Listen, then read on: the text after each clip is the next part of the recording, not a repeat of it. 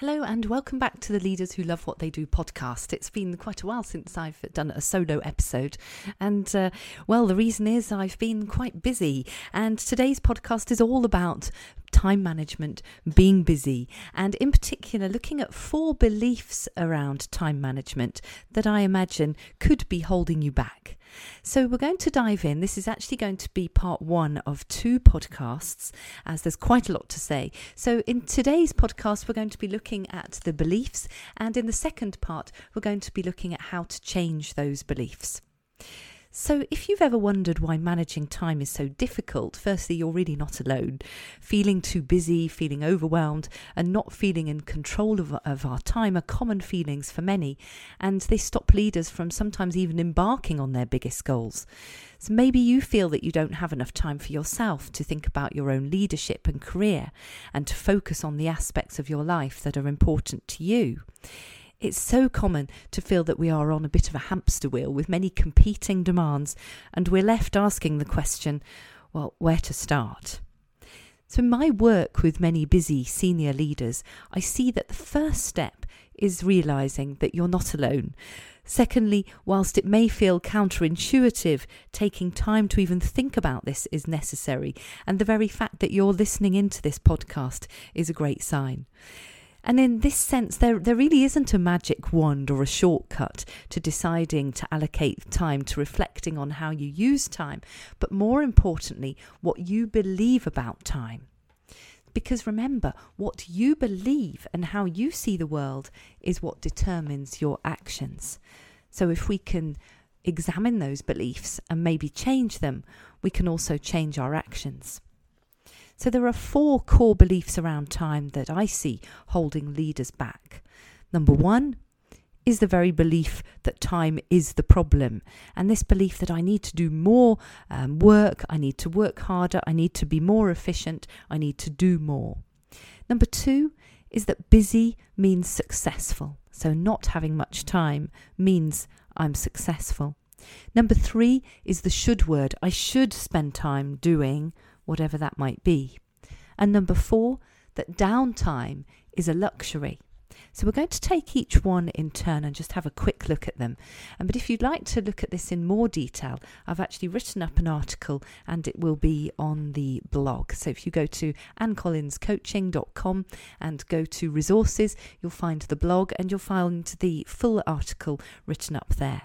So let's look at belief number 1, that time is the problem. So when we think we are too busy, we often understandably think that not enough time is the problem, that we don't have enough time to do everything that we want to do. And this is often the very first thing that leaders say to me, that they don't have enough time, they've got too much to do, that they're exhausted, and that they're not being efficient.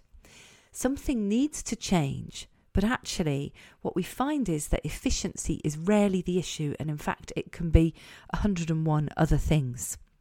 But this belief in greater efficiency and time saving, it can lead us down a fairly interesting route and a productive route at some point. And it can take leaders to a certain level, but it doesn't enable them in itself to develop the higher level key skills of a great leader. And frequently, leaders who are in this phase benefit from stepping back and taking time to consider what they want to be as a leader and to consider what leadership really means to them. Often this means that on reflection, they realise that they need to shift gears in terms of what is required in their role. And by shifting gears, I don't mean going faster, but actually changing the way that they're thinking about their role and their place in that, and also what other people around them need to be doing. So in order to progress as a leader, the time spent doing generally becomes less.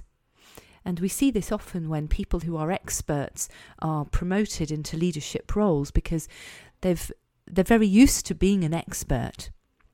But unfortunately, what happens is that when experts are promoted, they lose that sense of being expert, because being an expert is no longer as important as being able to influence and impact and empower other people. And this can work out very well for people who are interested in making that shift, but equally for people who enjoy the expert role, it can be a bit of a challenge. Because if you hold on to the role of expert as well as leading at a high level, the job often becomes overwhelming.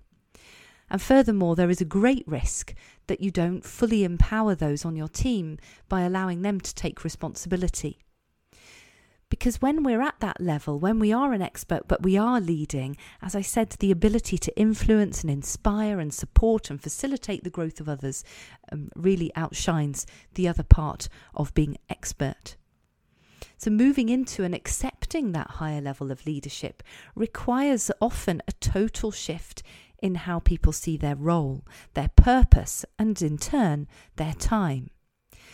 So solutions to this rather complex problem are therefore very individual, but starting with planning in time on a weekly basis, without meetings, without calls, without emails, to reflect on the week and plan for the next week, but bearing in mind really what your role is right now and where you would like it to be. And in doing so, reflecting on the overarching priorities.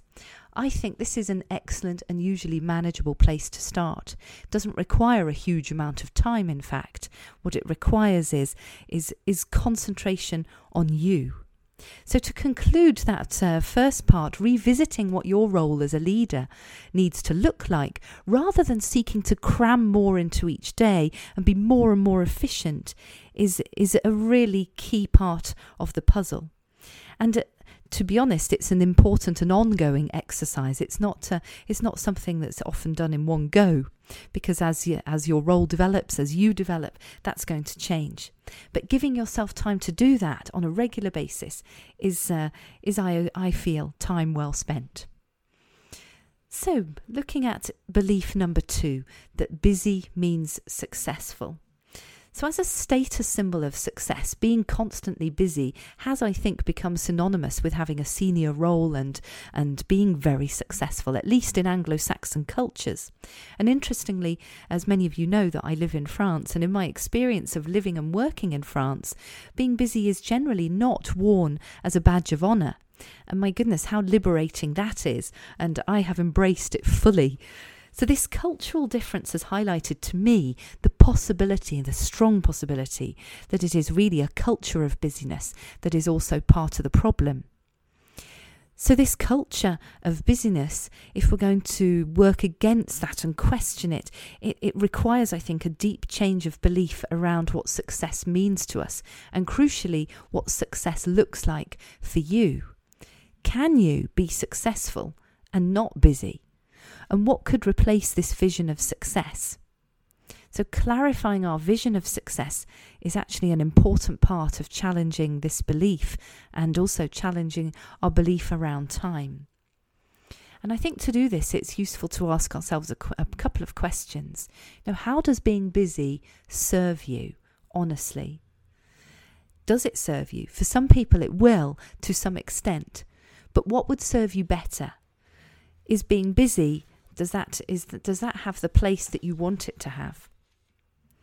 And I would say, as part of that, watch what you say to others and to yourself. How often do you say you are too busy, when actually that it becomes a bit of a cop-out rather than being very specific? So what could you say instead?